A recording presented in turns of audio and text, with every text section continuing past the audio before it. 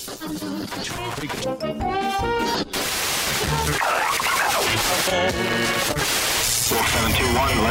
final bearing 222. Ladies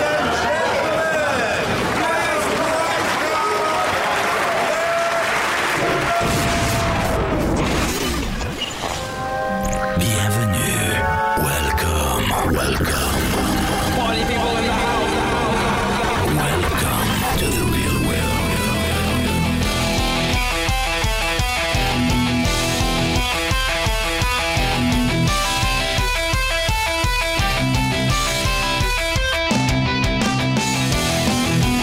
Hey everybody, welcome to RC Heli Nation, version 2.0, the winter edition. Brr. It's cold this week, guys. Cold. It is pretty darn cold. Yes, it is. So now I want, Jesse, you're in Pullman, so you probably actually experience cold weather. Not quite as cold as you, but we've been in the teens all week. So Justin's about ready to tell me how cold it was where he lives. And then I want to mock him a little bit. It's not all that cold. It's the lows have been in the low 20s. But for this time of year in Seattle, that's pretty damn cold. I don't care what time of year. That's just cold, period. It doesn't usually get that cold there for you guys, does it? I mean, it's pretty... Well, it does. In the dead of winter, it will. Yeah. But in November and without snow, it's pretty unprecedented. Yep. Well, the gang's all here. You guys just heard Justin, Nick, and Jesse. Hi, guys. Hi. What's up? So, the cold. I'm going to start with what I did this week because it's going to be short and sweet. It was cold. We were at 0 pretty much all week, and the extremes were minus 20 with a minus 37 wind chill at times. Not conducive to good flying weather, as you could imagine. Not conducive to good surviving weather, as you could imagine. I got to tell you, this storm, 3 days before this, we used to call them Arctic blasts back when I was a kid. Now they're calling them, what do they call them? They're calling them polar vortexes. Whatever. It's just cold. Are you serious? That's what they call it? Really? I think that's what they called it, yeah. So Arctic. I thought the Arctic blast was a Slurpee flavor. It does sound like some sort of food stuff. I think you're right. It is. I think it actually is. I think you used to be able to buy that at Kmart, as I remember. Yeah. Dude, that is so funny. They got it at Target now.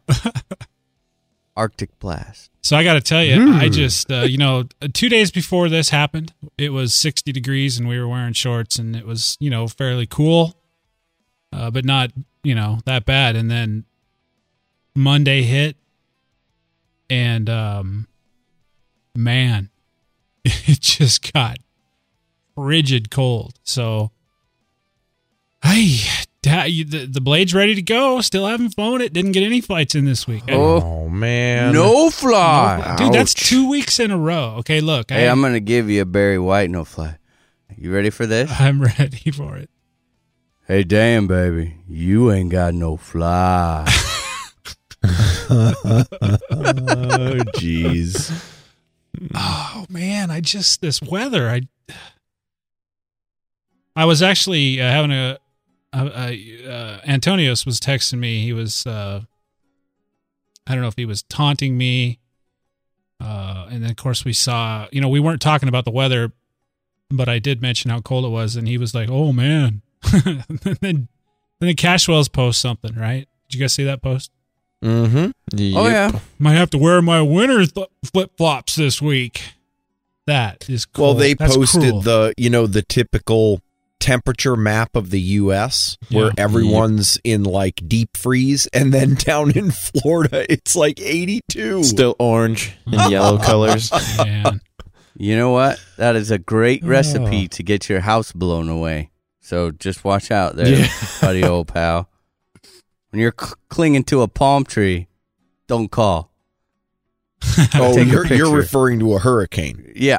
I was like, wait a minute, dude, did you just threaten to blow someone's house up over the weather? So I mean, isn't that taking that a little too far, dude? Dumbest smart guy I know.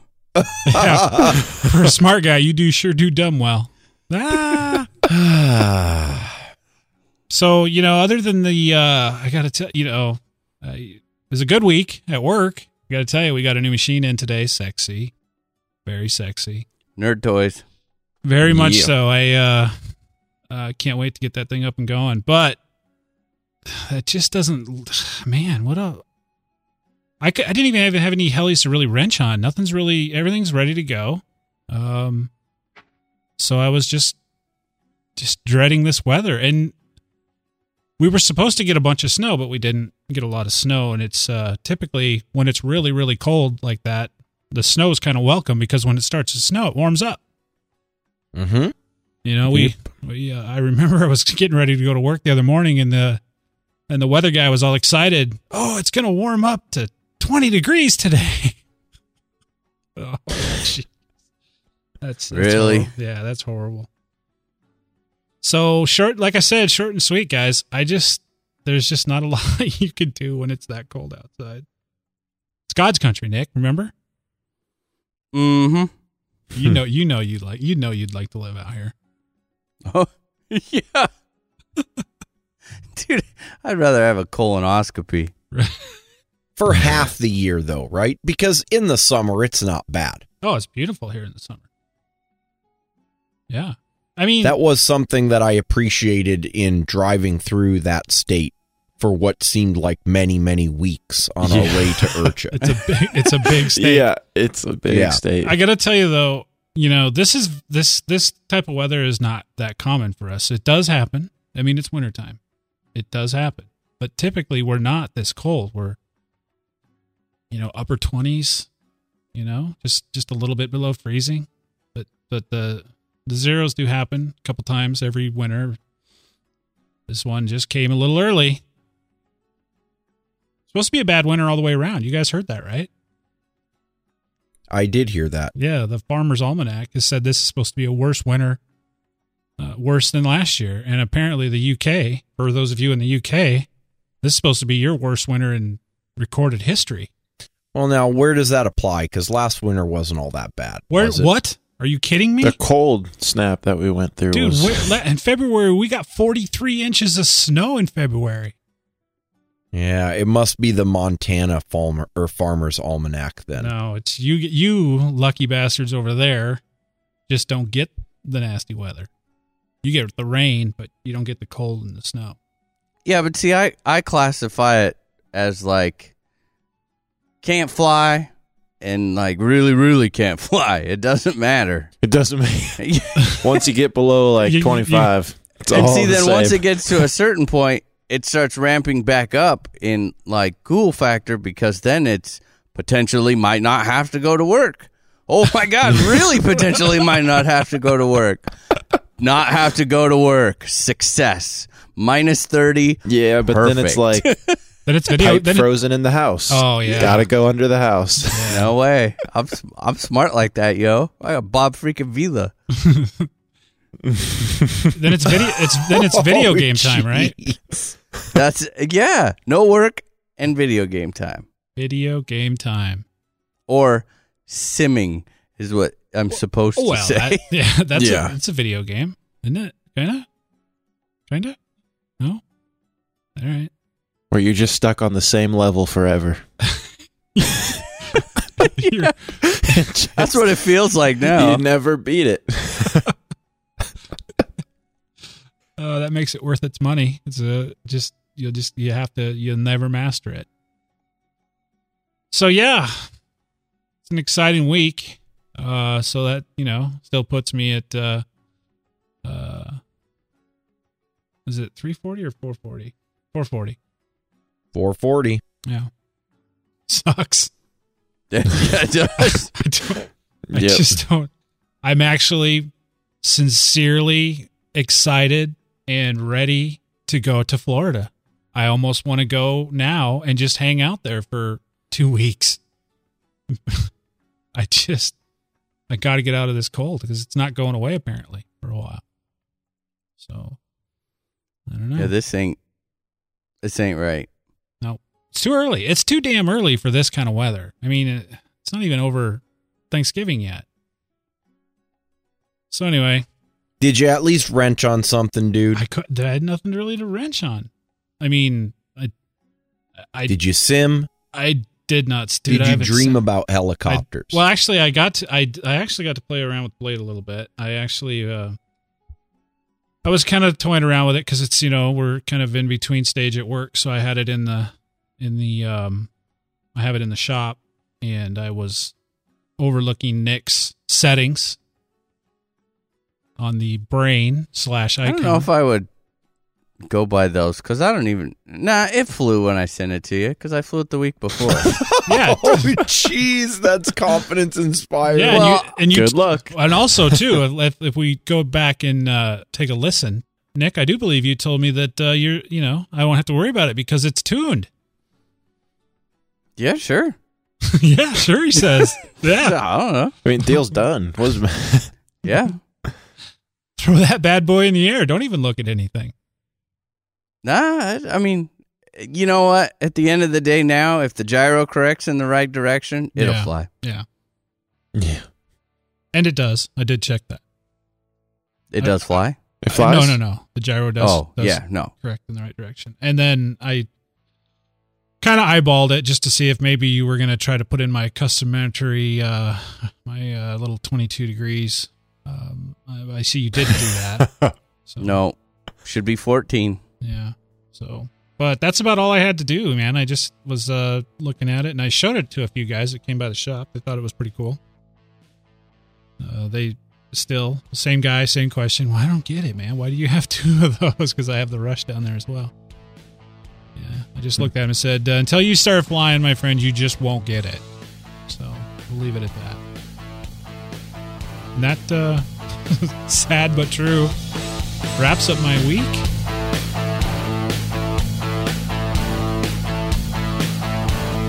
I've finally gotten around to bringing my charging setup into the world of current technology, and wow, what can I say? From the powerful and feature-rich dual PowerLab 8 charger to Progressive's unique and infinitely adaptable modular parallel balance board systems, I now feel like I can charge my entire fleet of packs from just 2 ports and a few charge leads. So why mess around with that old and busted charger or its accessories? Follow my lead, head over to ProgressiveRC.com and have a look at the multitude of chargers, power supplies, accessories, turnkey charging systems, and even batteries. If you're not sure what to buy or have a question about how to design your custom system, then go ahead and give the PRC team a call at 443-BATTERY, and they'll get you squared away in no time. Thank you, Justin. Call the PRC team at 443-228-8379. ProgressiveRC.com. Bringing charging power to a heli near you.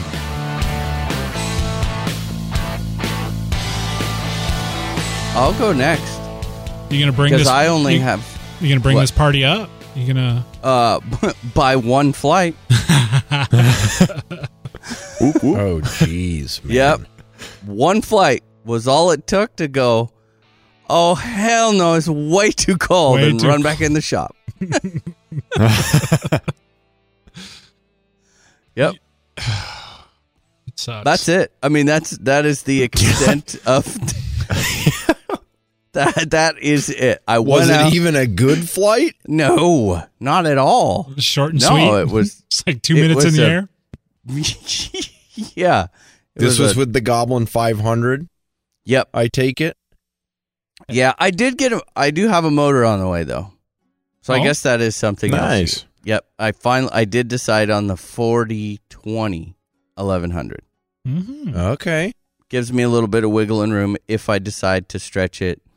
And I have decided that we're definitely going to go for some rail 516s.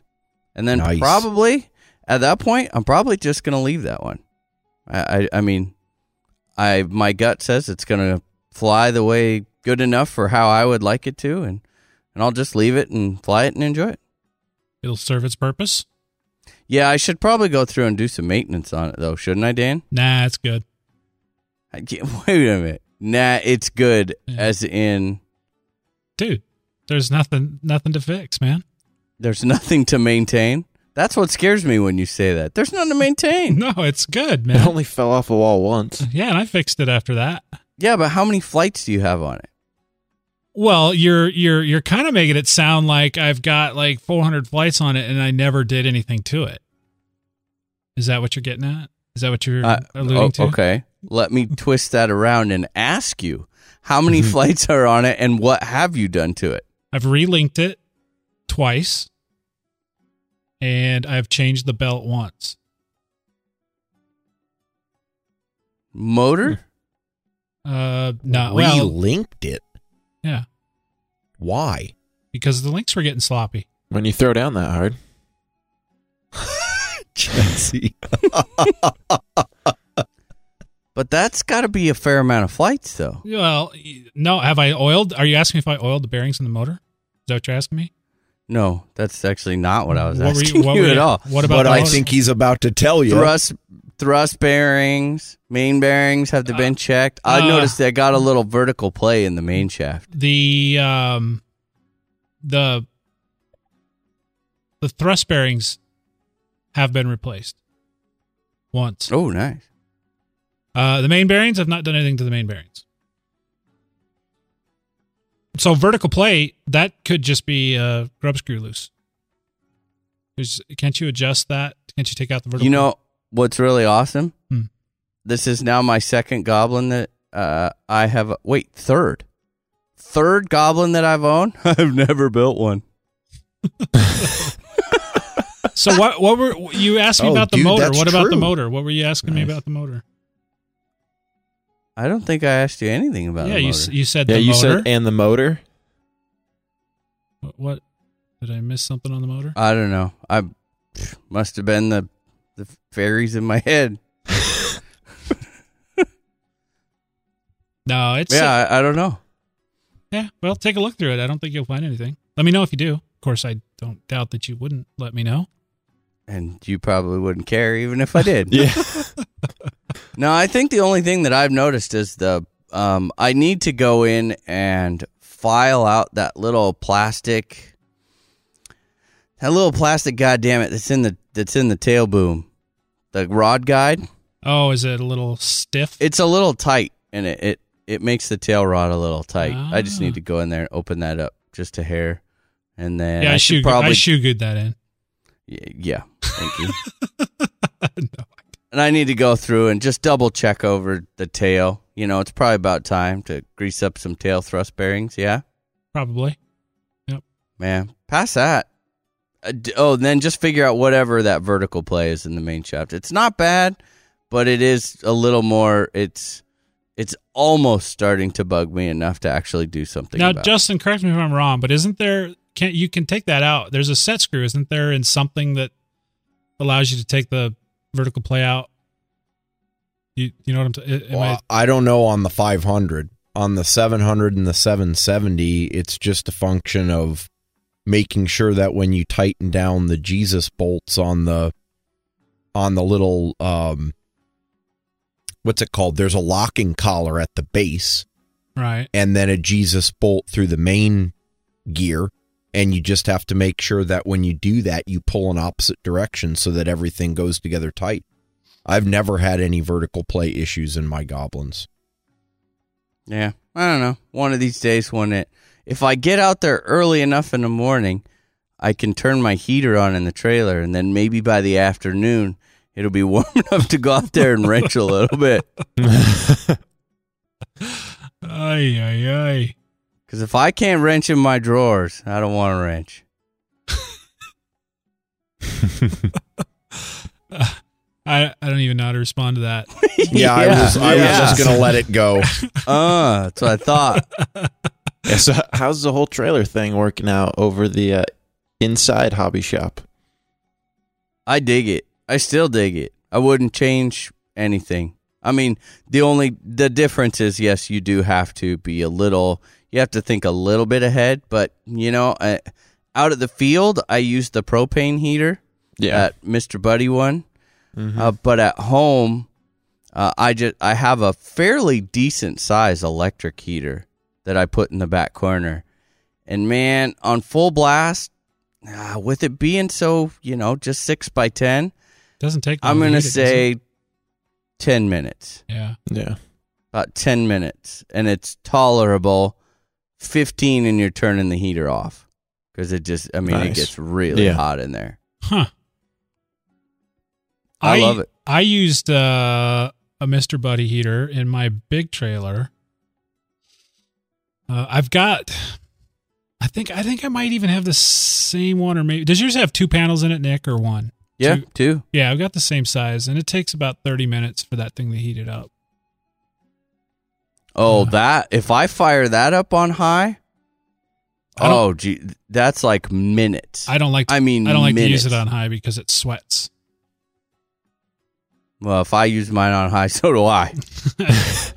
What I used to do, but I've been working on helis in the shop, but when I used the trailer in the winter, I would go out, turn that propane on just to get the chill off, and then I have one of those Eden Pure heaters. I don't know if you guys are familiar. Fantastic electric heater. Works great. Typically, like last winter, I would actually keep that little electric heater on low just to keep it above freezing in there. Oh. But I've been doing a lot of wrenching in the trailer. I'm thinking about downsizing, actually. Going a little bit smaller. Yeah? What? Why for? Well, because I don't use my trailer as much as I used to because I'm flying where I'm working for the most part. So I can. And you're not flying as much? Well, just as of the last month and a half, but beginning in the summer I was flying a lot at work. But I think a smaller trailer where I just have room to hang a couple helis, maybe a small workbench, and enough room to put my scooter and a generator. Don't need a lot of room. Less temptation for clutter. For a mess. Come on, who you kid? It's going to be a mess. It's going to be cluttered. Doesn't matter how big it is.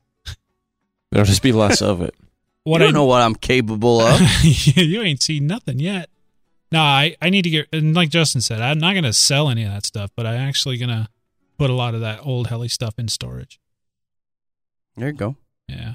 I've got bins of parts for helicopters I don't even own anymore. Yeah, if you only put the stuff in your trailer that you actually used, you could just I wouldn't have anything carry around a bow case. Yeah, I could. Well, it would be clean. There would be space on the benches to work on stuff. What? I've seen pictures of your workshop, just. Yeah. Hey, actually, despite what you may think, my workshop right now is really clean because I'm wrenching on stuff regularly. Uh-huh. Yep. So anyway. Yeah. That all you got, Nick? Yep. Boy, that's bad. So hopefully somebody can bring this up. I mean, this is a podcast about helicopters after all. It used to be, yeah. So who wants to go next? Who's got some good news for us? Who did something this week? I got flying in. You did. There we go. I did. I got 7 flights. Really? Yep. I've been bringing the Chase 360 to work for lunch flying, dude. I don't know, man. I'm conflicted. I don't know. Does that count? Actually, hold on. Jesse's rule. I got 14 flights. No, we don't. Jesse's because rule. You're supposed to multiply the little ones by 2, right, Jesse? Am I right?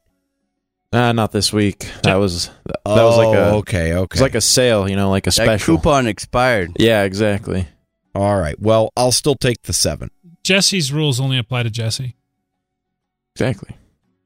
You can't co-opt his rules. The heli right now is serving its purpose. This is exactly what I was looking for, with something that I could literally just leave in the car. I don't even pull it out of the car.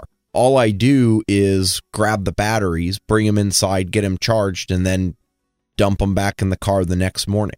And I haven't been able to get, all of my batteries flown each day, which is why I've only got 7 flights this week.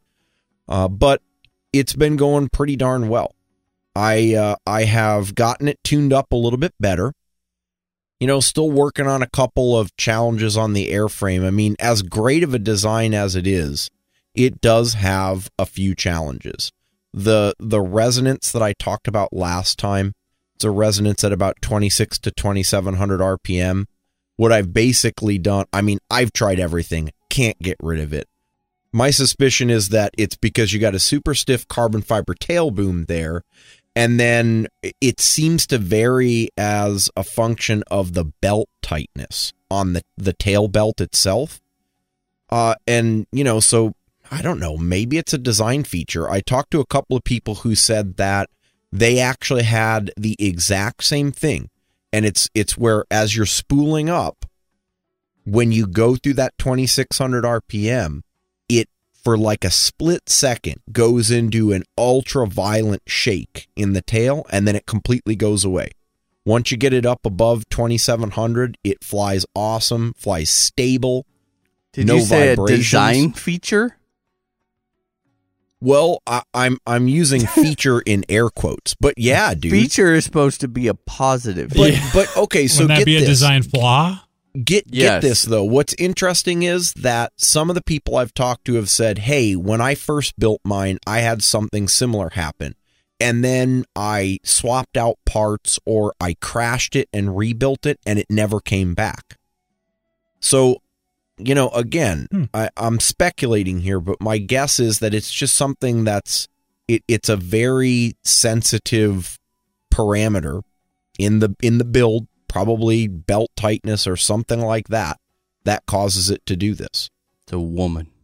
I don't know what it is, but other than that, it's really freaking cool. Yeah, the smallest little thing. And under certain situations, it just freaks out.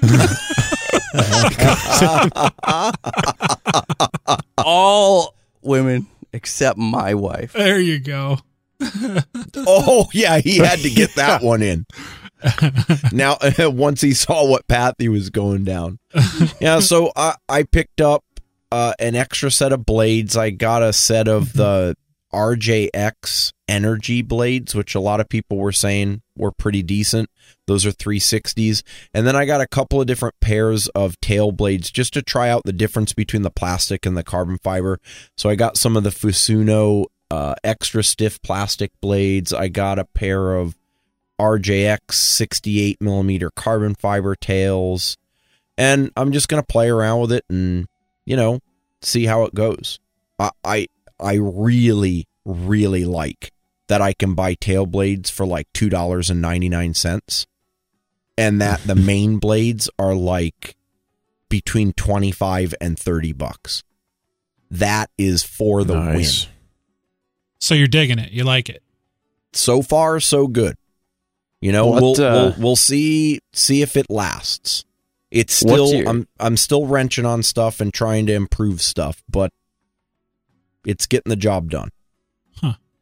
What's your setup that you're running, like battery size, flight time, head speed? Right now, I'm running 1400 milliamp hour 6S pack. Mm-hmm. I am running the KDE 450 XF motor, which is like a 1750 kV. Okay. I'm running the stock Hobbywing 50 amp, which is an impressive little ESC. And then the stock, what are they called? KST servos. They're the KDS combo servos on the Cyclic, little micros. And then the guy I bought it from had put a JR DS 3500 mini on the tail.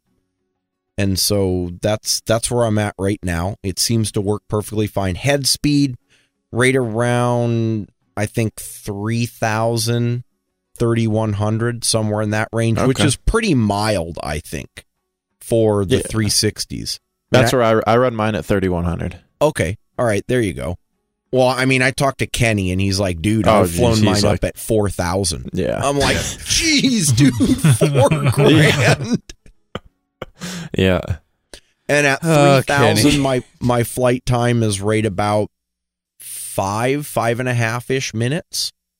Something in that range, I think. Nice. Which seems to be pretty darn good. What are you getting on the warp, Jesse, at 3,000? I get like 4.5, 4:15. Okay, yeah, but you fly at a 3,100 lot harder than I do.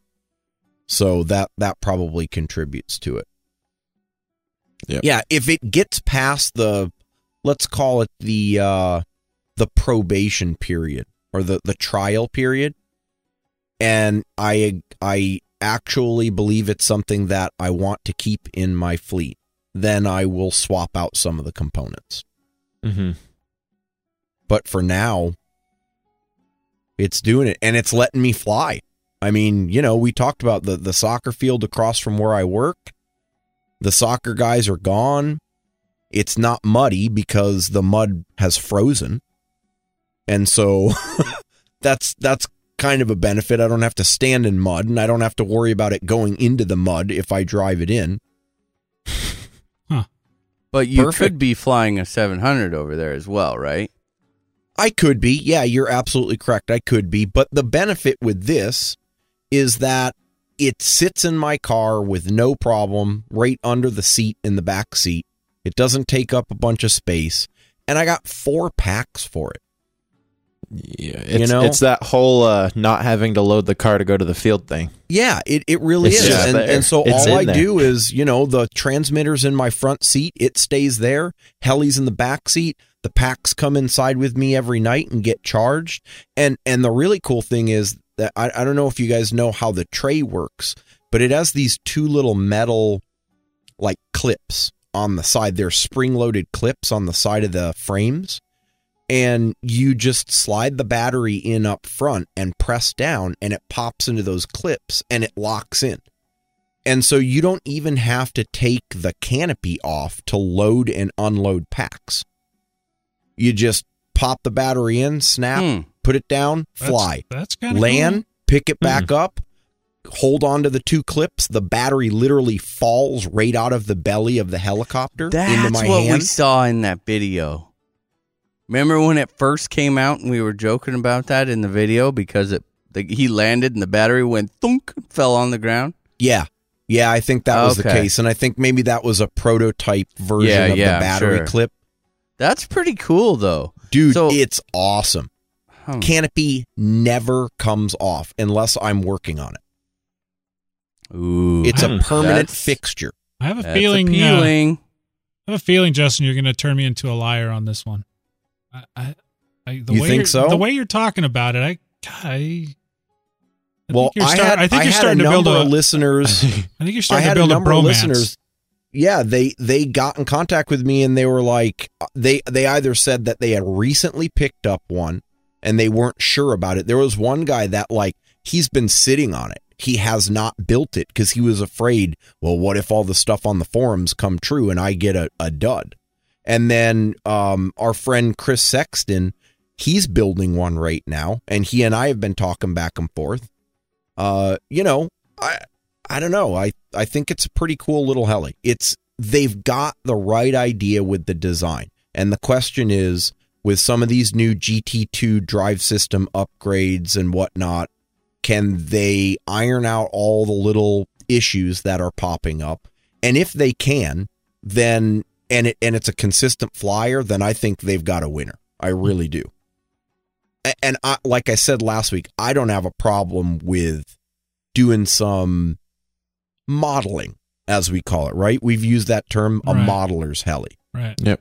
All my helis are modeler's helis, even if they don't need to be modeler's helis, because I like to cut shit and it's so and funny. customize it. Let's rewind.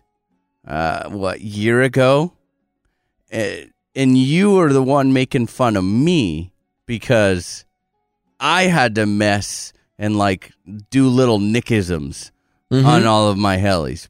But now I just slap my shit together and fly it, and you're the one who's modifying everyone. Well, you know why? Because there's never one that I have owned or do own where I don't look at it and at least find a couple of things that I'm like, I like this design, but I think it could be improved. And so I just improve it.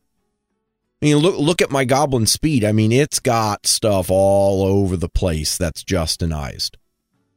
Yeah. Oh, I think it's great because I mean, I absolutely love doing it. I still think that's the kind of like the modeler that, you know, is in us, even no matter how much we say we don't want it to be. Yeah. It's still and a there. lot of people say to me, dude, how could you do that? I mean, that's like a really expensive product.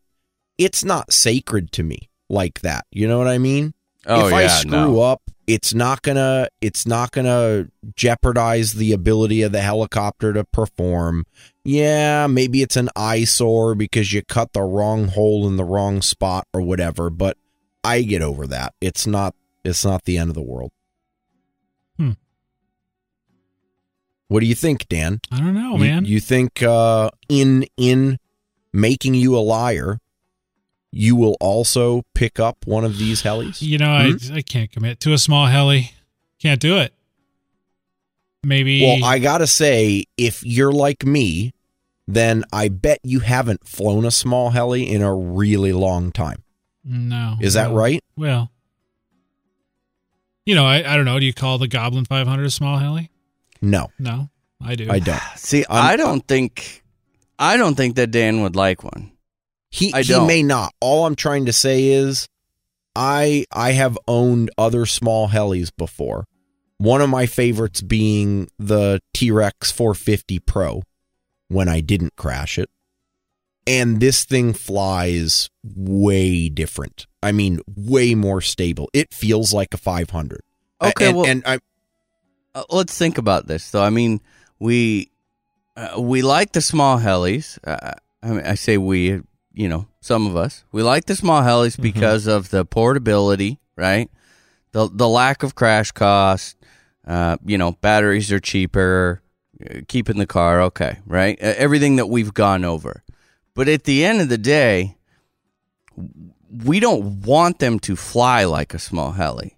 In a perfect world, we would have the small heli that flies as close to a 700 as possible. Right? Yep. I mean, as far as a pipe dream goes. Well, the reason I say no for Dan is because, you know, he's owned a Goblin 500. He knows what that flies like.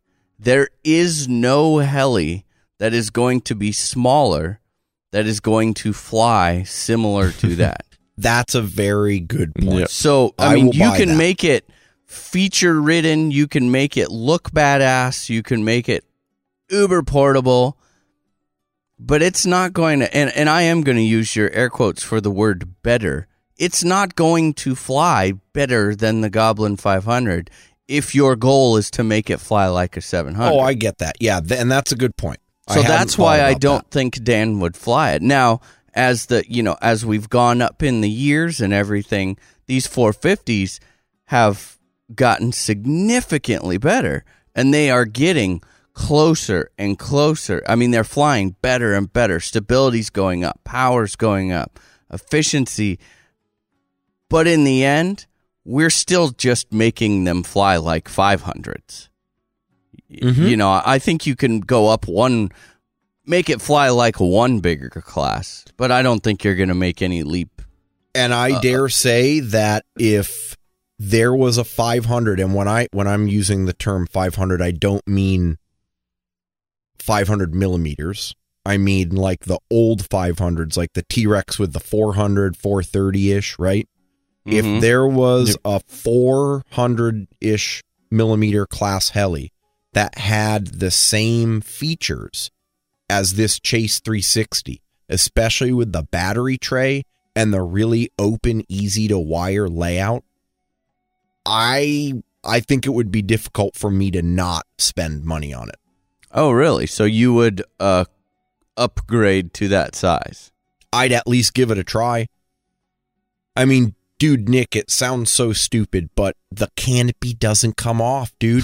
You know what? I could send it to Dan right now, and he could shoe goo the thing on permanently, and it would not affect me one bit. Nice. Nick And begs there is something incredibly liberating about putting a bunch of spare parts in your shopping cart when you buy a couple of sets of blades, tails, and mains. And when I add up the subtotal on spare parts, it's like $16.25. And I got like links, tail control rods, tail boom, belts. I mean, under $20 for like a handful of spares. Holy crap, man. Hey, Justin, I get that every time I buy parts for the E700, dude. Okay, yeah, that's fair. You've just been living in Yerman world. Well, here's the deal. Yeah, You know, I just spent $30 on opinions, so. I think I think I'm not going to deny the fact that Nick's point to me wanting it to fly like a bigger helicopter, but there are other reasons I don't like small helis. I despise working on small helis. This will change that. Well, so you say, but I've heard that before. Because the fasteners got bigger? All of the fasteners are 2 or 2.5. 2.5, I think. There may be like a half dozen or a dozen, like the balls, the link balls, I think are 1.5 drivers, but all the Got rest small use balls. the 2 and the Yeah, 2.5. Ellie has some little balls. I don't know. I guess it's unfortunate that maybe there wasn't well, you're not bringing it. You're not having it. Are you taking it to OHP? I don't know what I'm taking, if anything, Well, dude. maybe I'll get a chance to fly one at OHP. We'll see. Yeah, who knows? We'll see. I mean, I toy with that idea every year, right? But I always end up getting it and then like liking it for a month and then just like, eh. I think a lot of people do. Do you think Justin's going to do that? Yes. Now, here's one reason why I don't necessarily think he's going to do that. But part of it is not, there's really no, I can't really quantify it because, you know, he's never spoken so highly of any of the other small helis. I've only ever heard him say, this is shit, you know, when referring to a small heli. Okay, but when was the last one he owned? Yeah. Well, that's just it. I mean, I just hear stories of smaller helis that he's owned that he just doesn't like. The last one I owned was a T-Rex 450 Pro, and it was decked out with like DS95s in it, and at the time the top of the line Scorpion motor, and it had a Beast X. It flew awesome when it flew, but when it crashed, it was horrible to work on. I mean, you guys have I know one of you out of the four of us, other than me, has owned a 450 Pro. Oh, yeah. You know, the head grips were almost a write-off in every crash. You crash it hard enough and you can even bend like the main rotor head, like the head block. And then if you stripped a servo, forget it, man. It was incredibly painful. So the way that heli worked for me was I'd fly the crap out of it, and if I crashed it, it would probably sit in the corner for like 2 or 3 or 4 weeks because I just didn't want to deal with it. And from what I've heard, the warp has a similar effect on people. Right? Well, you won't bend the head block. Well, that's good. Yeah, I mean, it's built robust, but when you do have to rebuild it, it can be painful. For me, it was only with the servo gears. Like, if you didn't strip servo gears, dude, it was so easy to fix. But I still don't even get that one. Then it was a rekit. We'll leave that. What do you mean you don't get that one? You just pull like the 6 screws out and the whole assembly pops right up and there's your servos.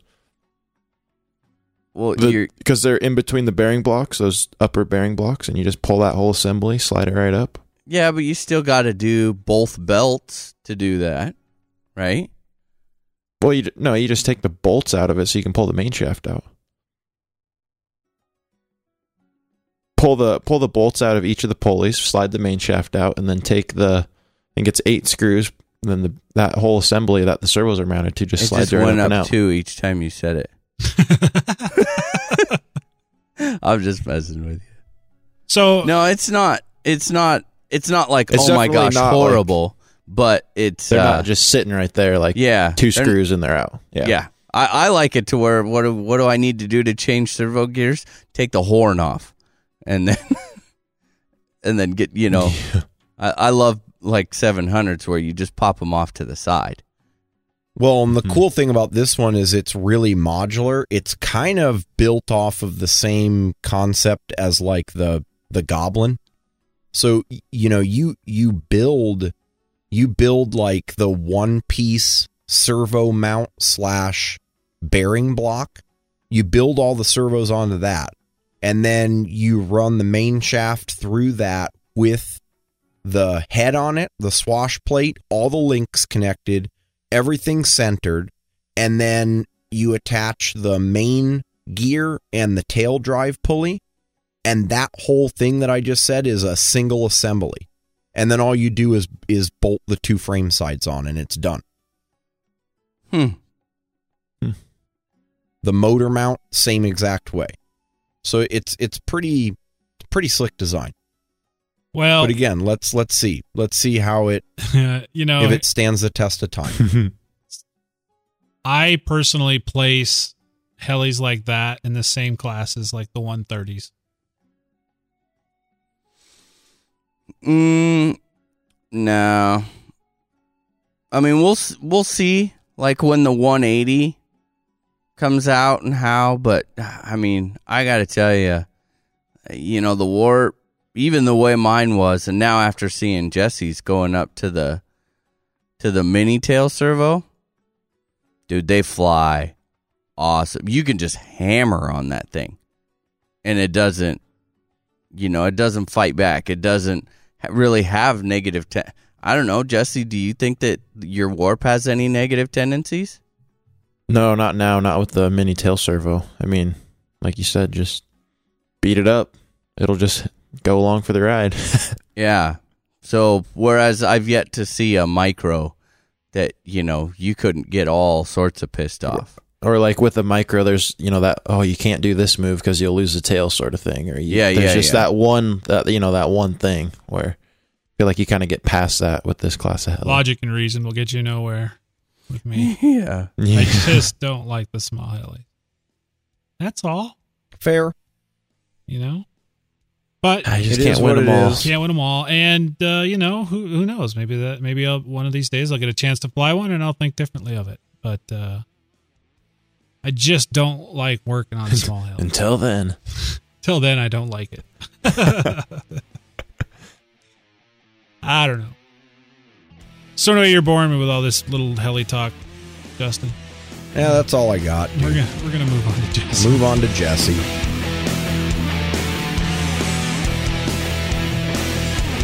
Now that I've owned 2 full sets of BK high voltage coreless servos, I can honestly say that these are the best full-size cyclic servos I have owned to date. These things are crazy fast, with a speed of 0.049 seconds per 60 degrees, and plenty strong, with a torque rating of 295 inch-ounces. Oh, and to top all this off, they're only $99 a piece. So whether you're looking to replace an old set of worn-out servos or outfitting that brand new heli, be sure to head over to bkservo.com.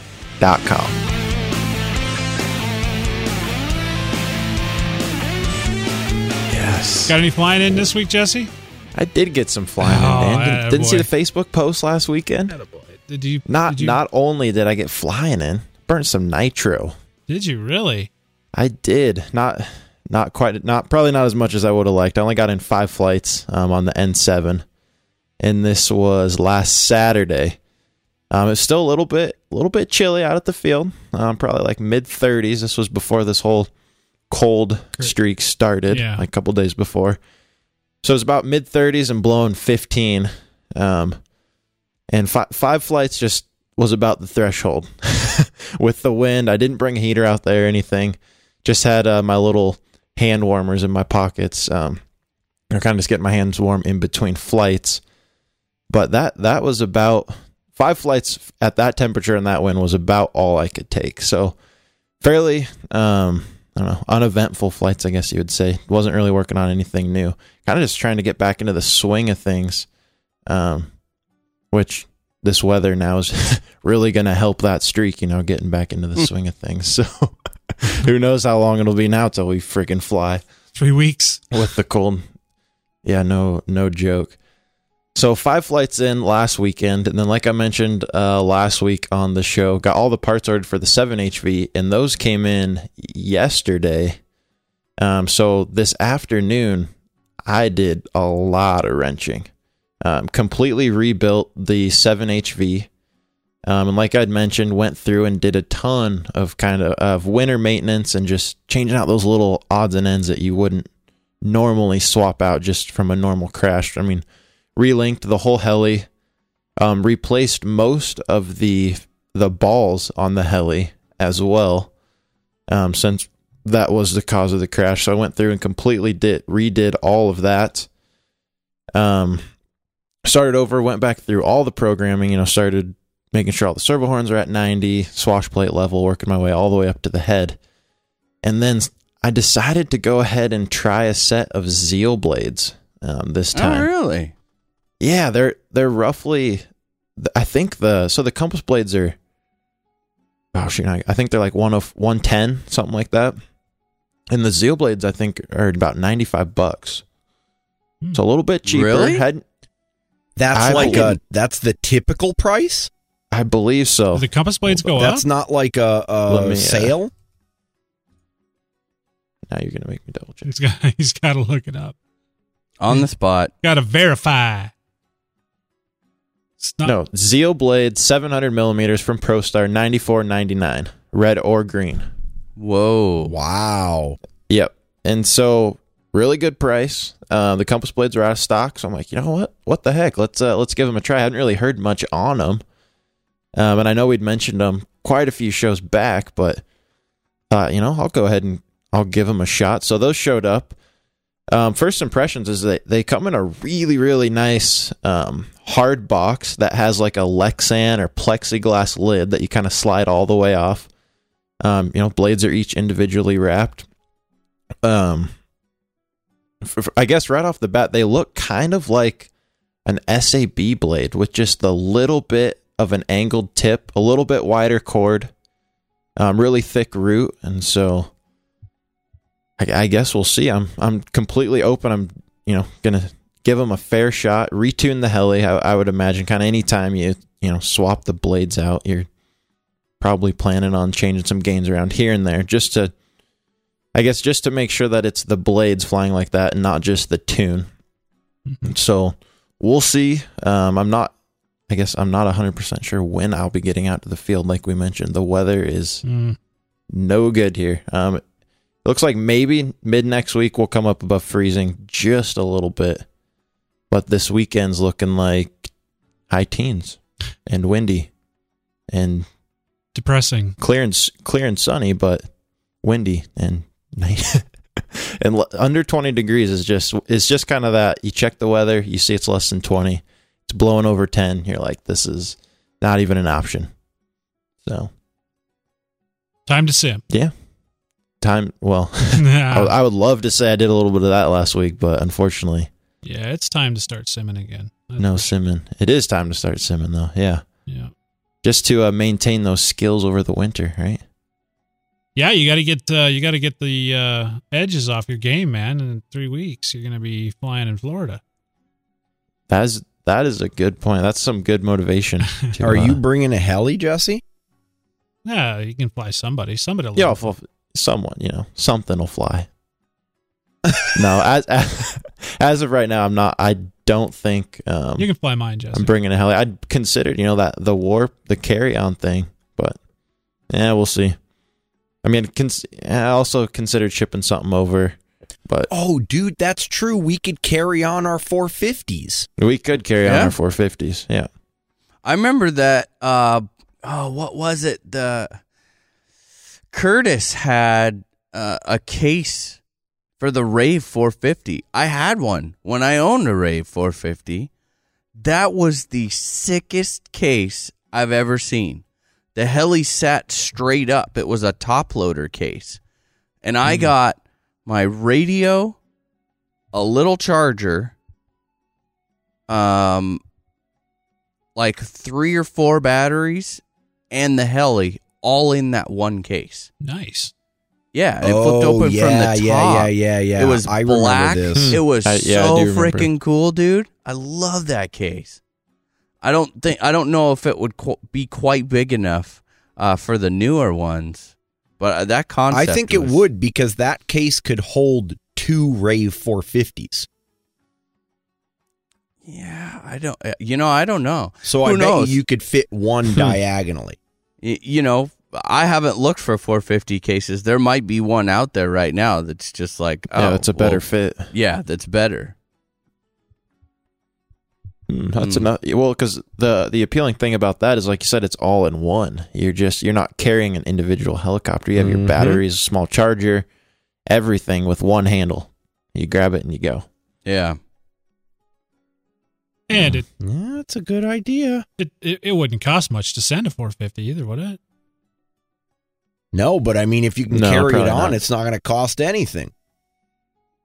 Yeah, but then you wouldn't be able to bring any clothes. No, I can bring a backpack and put that with my clothes and everything up in the overhead compartment, and Yeah. then just stick the 450 under the seat. There you go. No, it's not going to fit. I can't even get my Yes, feet it will, underneath dude. the seat. Yes, it will. One of our My friends, iPad don't fit under the Joseph. seat. Oh, I thought you meant he's in on- the case. I was like, No, what? not in the You case. flying He first brought class, yo? He brought his T-Rex 450 and just stuck it with the blades folded back in the little blade holder, just right under the seat. Good to Yeah. go. I did see that. Hanging right off the back of the seat pouch. Yeah. Yeah, well, you got to get something down there, man, so you can get flying. If you don't, you can fly mine. I'm sending one down. Flyers. I'm sending one down. So- Are you I- taking something, Nick? No. I don't see the... Dude, The time. no. Yeah. The only reason I'm sending one down is because I'm going to be there for 6 days. Yeah. You're going to be there a little longer. Yeah, good point. If I was just a weekend thing, I probably wouldn't bring one either. It's just too much of a hassle. So, Jesse, does that wrap up your week, man? That's it. 5 flights brings me up to 513. We'll see. All right. Doesn't the prediction for 600. It's this weather definitely has to break if I'm going to get over 600. So Yeah. it cannot stay like this. I'll tell you that much. Yeah. How about news? We got anything for news? I think we have one news item. Nice. A news. How sad. Well, this is a pretty good news item, so go ahead, Dan. Take us in. I keep trying to run away from the micro heli world, but with the release of the Blade 180 CFX, even I don't think I can deny the impact this helicopter has had on the hobby so far. Package that with Blade Helicopter's worldwide support and local hobby shop availability, and now we're staring at an industry-leading micro helicopter that you can fly in your backyard. Man, you got to count me in. Blade Helicopters, #1 by design. Visit them on the web at www.bladehelis.com.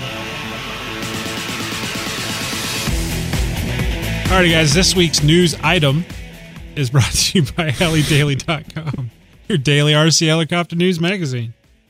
What's the story? What's your one story, Nick? Go ahead. Actually, Justin's going to take this This one. is Ooh, Justin's one Justin's- story. All right, what do you got? But I think it's going to generate some decent conversation. Okay. Did you guys see the release of the DJI Inspire 1? I did. Yes. This is an incredibly impressive, innovative, forward-thinking multi-rotor platform that they have come up with here. Yep. I mean, it's unlike anything I've ever seen in multi-rotors.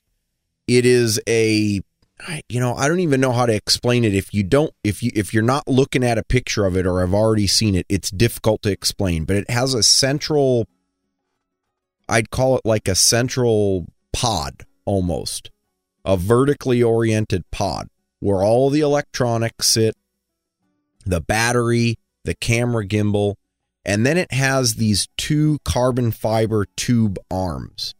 And those arms have like control rod drivers on them. And the way this thing works is it lands down on the ground with the arms retracted down so that it is perched on the 4 little feet under each motor, one under each motor. Mm-hmm. And then when it takes off, that whole system retracts up. So now the central pod, the body of the multi-rotor of the quad, is at a level below the plane of the props, and the camera is even lower than that, so that you don't have any view of the feet that it would lay down on when it's on the ground. It's fully enclosed.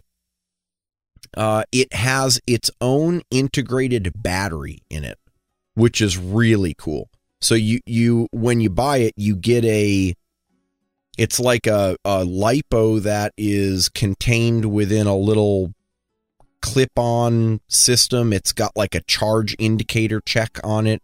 You basically just plug it into the back of this thing and you're ready to go. Let's see, what else does it have? It's got a new camera and gimbal system. It's got a 4K video camera, 24 to 30 FPS or 1080p at 24 to 60. 12 megapixel photo, all sorts of photographic-y info that I know nothing about, but maybe Jesse and Nick, you guys can say something about. 9 elements and 9 groups, including an aspherical element in the lens. I don't know, sounds impressive to me. That works. This one's pretty neat. It says fly indoors and without GPS using the vision positioning system. So DJI has this new thing called optical flow technology, and it uses a specially designed camera as well as what amounts to sonar, sonic waves, sound waves, to allow you to fly indoor. And it uses this to hold its position, stop when the controls are released, and respond to your commands even when the GPS is unavailable. It's this little tiny sensor pod that looks like it sits underneath the multi-rotor. It has an app. It says a fully featured app. It allows you to look at the camera view in real time. It gives you information about the power management system, the battery, consumption, all of that sort of stuff. Huh. It's lighted. It comes with its own controller or controllers, depending on how you want to do it, because you can get a second controller that allows you to fully control the 3-axis gimbal. And this is the last cool thing, I think. Easy, safe flight. 1 button takeoff, 1 button landing with return home. And it comes completely ready to fly. Now then, does anyone want to guess the price of the completely ready to fly Inspire 1? Oh, jeez. $4,000.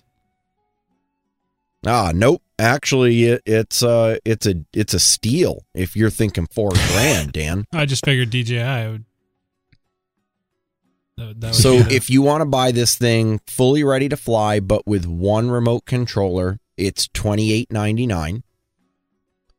And if you want to buy it fully ready to fly with 2 controllers, then it's $33.99. So, is there any information there on the gimbal as far as the yaw? Is it a follow me yaw, or is it a full 360? Let's see here. What's the degrees on the yaw? On the gimbal, it says a 3-axis, 360-degree rotating gimbal. Nice.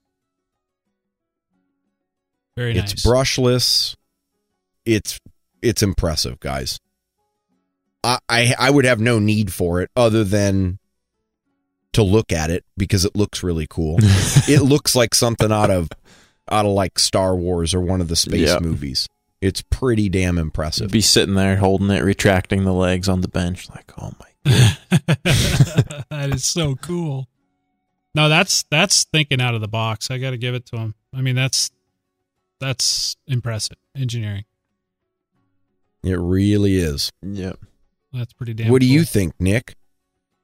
I'm more so.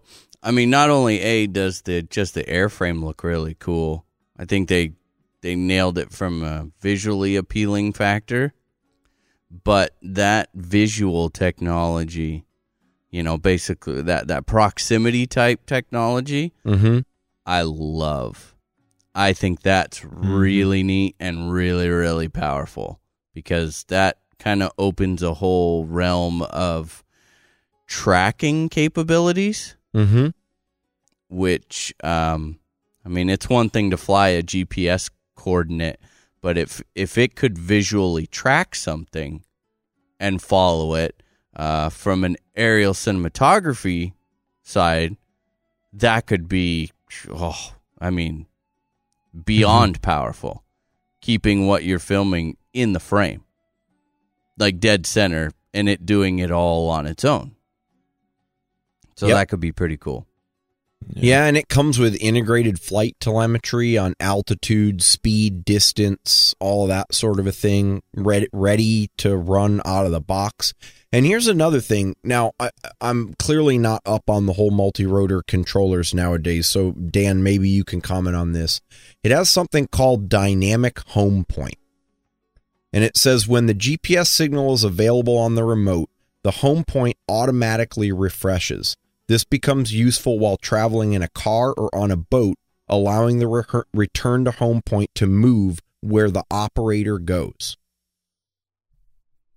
Yeah, I mean... Is that typical? Is that something that you can get with other controllers that are already available? It's only typical if you have... Well, I don't want to say only, but to my knowledge, it's typical with GPS dongles at your base station only. Yeah. Okay. So that sounds like this is a pretty... Yeah, it's... pretty unique...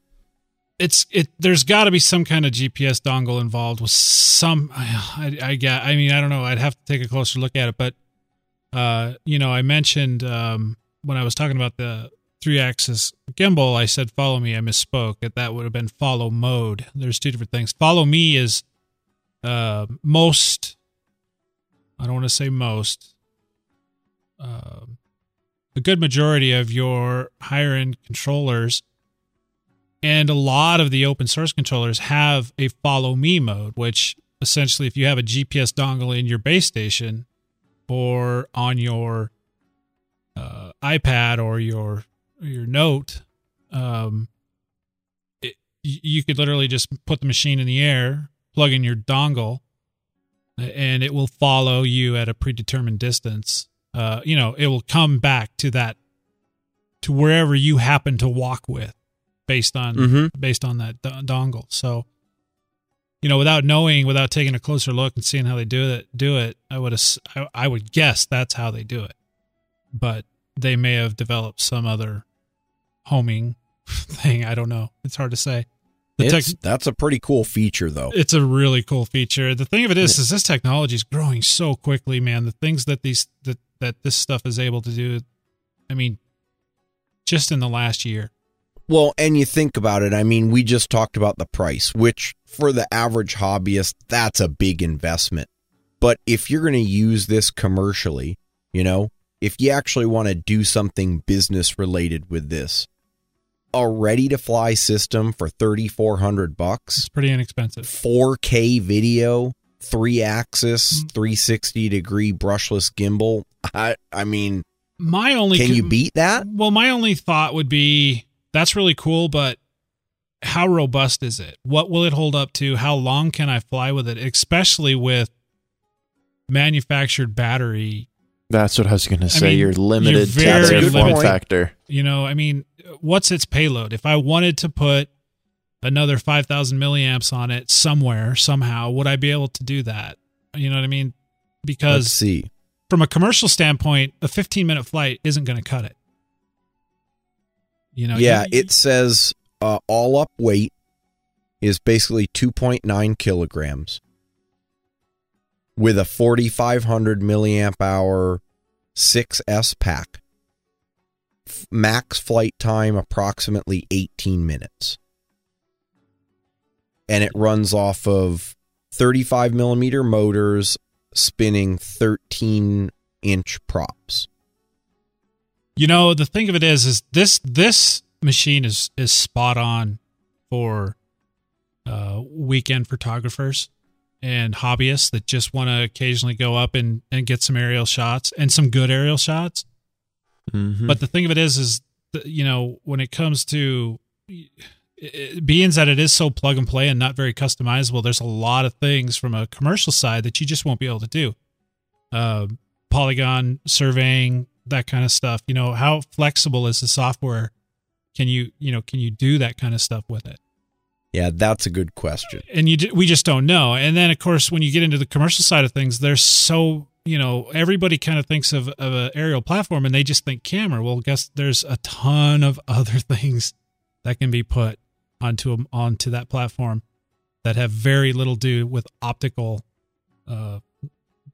cameras and stuff like that. There's lots of other data gathering devices that will go onto these machines. So from a hobby standpoint, I think it's perfect. And I think the price is such, I like the price is kind of high, right? But there's a lot to it.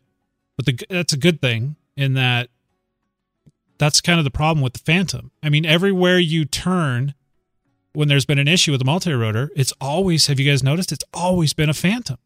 Mm-hmm. Oh, yeah. Yep. And the reason that is because you can go down to your hobby store for $900. You can walk out with a Phantom and a GoPro, and you know, granted, $900 is not chump change, but they're going to look at the Phantom, and they're going to look at this one, and they're going to say, "Well, that's $2,000 more."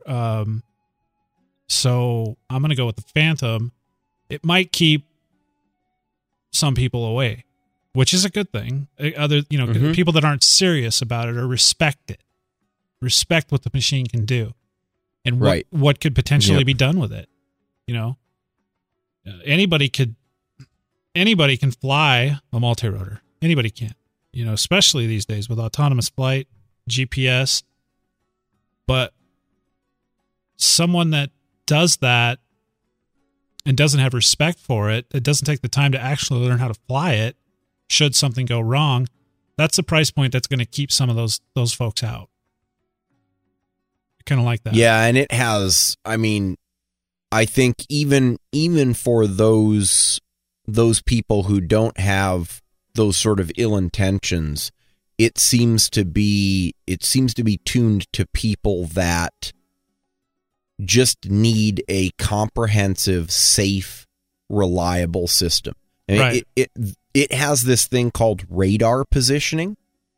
Have you seen that? Mm-mm. It has so first of all, the transmitter allows you to run the app on any mobile device or computer so that you can put your iPhone or your Samsung or your iPad right on the top of the transmitter. Has something called flight radar, which shows you, with respect to your current position, which is in the center of the radar, where the multi-rotor is. And you can set a control range boundary, which means geofence. Yeah, which Yep. basically says once I go outside of the control range boundary, it automatically removes pilot control and executes a return to home and land. Yeah, those are good features, and most of them every every controller has that ability. Yep. That's pretty impressive stuff. Yeah. Yeah, and I think that's good responsible stuff. You know, I mean, it's those Phantoms are the bane. I tell you, there's just They're so, and you know, a lot of the issues, and I wonder, they must have come up with a solution because so you can watch the video in real time. I wonder what the lag is, and I wonder how it's being transmitted, because Wi-Fi transmits on 2.4 bandwidth, right? Mm-hmm. So that's why we were having all these flyaways with the Phantoms, because people were trying to use their Wi-Fi GoPro. Yep. And it was interfering with the controls. And, you know, it was causing chaos and things were just going haywire. I wonder what they've done, how they've corrected that or come up with a solution to that. Well, what they've done is that the transmitter operates on 2.4 and all of the downlink is 5.8 or 900 megahertz. So it does require a ham license then. That may be the case. It does not state that explicitly, but that may be the case. You know, it's funny. It's funny. It's not really funny, but I don't know if you guys have noticed, you know, a year and a half, 2 years ago, that was the big thing everybody was all concerned about. Got to make sure you get your ham license. You notice how no one's really thinking about the ham license anymore, and they're worried more about the FAA. I mean, it's kind of strange how that progresses, but it's still a reality. If you're operating on those bandwidths, you have to have a ham license. Yep. Anything above 25 milliwatts. So keep that in mind, folks, as you're taking a look at this stuff, because anything that we do as hobbyists, or even on the commercial side of things, anything we do that they can fire a shot over the deck about, that they will. So got to take this stuff seriously. I find it interesting for this platform that they're including a camera, because, you know, we all know how dominant like the GoPro and those other brands are, and those are just full brands dedicated to designing an awesome camera. Yeah. So to kind of limit you to using their camera, their system, this specific gimbal, because it looks like a very, very narrow mounting, and it's catered, you know, to this specific gimbal and camera, obviously. I wonder if that's going to hurt them a little bit by just not giving people that one little extra bit of freedom like they do on the other multi-rotors. You know, they'll give you the gimbal, give you all this other stuff, but you get to pick your camera, I guess, or you can mount other cameras on there. Where this one, you're really kind of stuck with what you get when you buy it. Does it look like it won't mount the Zenmuse? Jesse, are you looking at a picture? Well, it's definitely a lot narrower. The mounting, I guess, area is a lot smaller. You could probably work something in there, but do we know, does this have like a Naza controller on it, or is it even compatible with Zenmuse? Because those have to be used with specific controllers, so maybe they cut that out altogether so you can't even put a GoPro on it. Who knows? This obviously I don't have all the details, but I find that, I feel like they may have cut out some of the people, with the GoPro Hero 4 just coming out. Yeah, and a lot of people are really, really into their GoPros. Oh, yeah. And they want to use those GoPros. So you're not going to be able to take any video with this and get it put into an official GoPro video of the week. Yeah, that's true. Which, I mean, that sounds kind of funny and childish, but that's a big deal. Yeah. Well, and just from the video and the frames per second, I know the GoPro Hero 4 can do the 4K at 30, but then it can do 1080 at 120. So a little bit higher. So that, they're limiting it back a little bit. And so just by not allowing people to use that, because that's a whole company just dedicated to cameras, where they're just, they're giving you the whole package here. So yeah, that's a good point. It seems weird that they wouldn't allow some type of retrofit to their older, like their Zenmuse, because like you said, we don't know what kind of controller it's got. Yeah, we don't know if it would even work.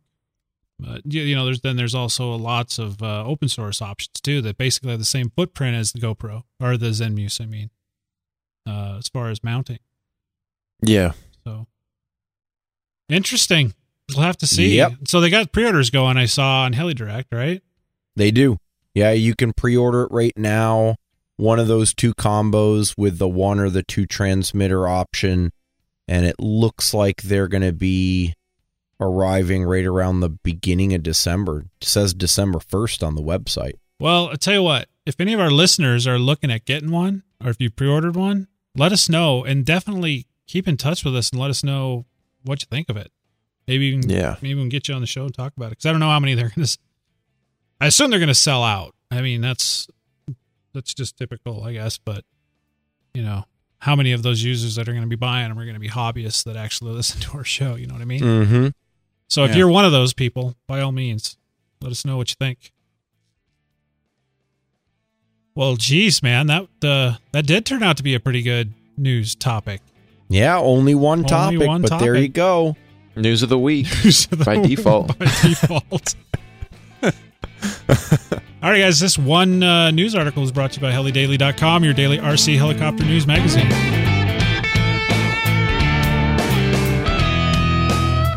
Wacky waving inflatable arm flailing tube man. Wacky waving inflatable arm flailing tube man. Wacky waving inflatable arm flailing tube man. Hi, I'm Justin Pucci, and despite what you may think, I'm not here to talk to you about wacky waving inflatable arm flailing tube men. What I am here to tell you is that the guys over at Rotary Wing RC are stocking up on all forms of heli goodness and passing the savings on to you. Need a flybarless system? Joe and Kyle have Bavarian Demon, Skookum, and Icon. Looking for a heli? What about Gowie or one of those Garbins? Servos? Look no further for BK Servos and MKS. And who could forget the German amazingness that is Contronic? I sure can't, because I just bought 3 of them. So head on over to www.rotarywingrc.com and get yourself loaded up with awesome today.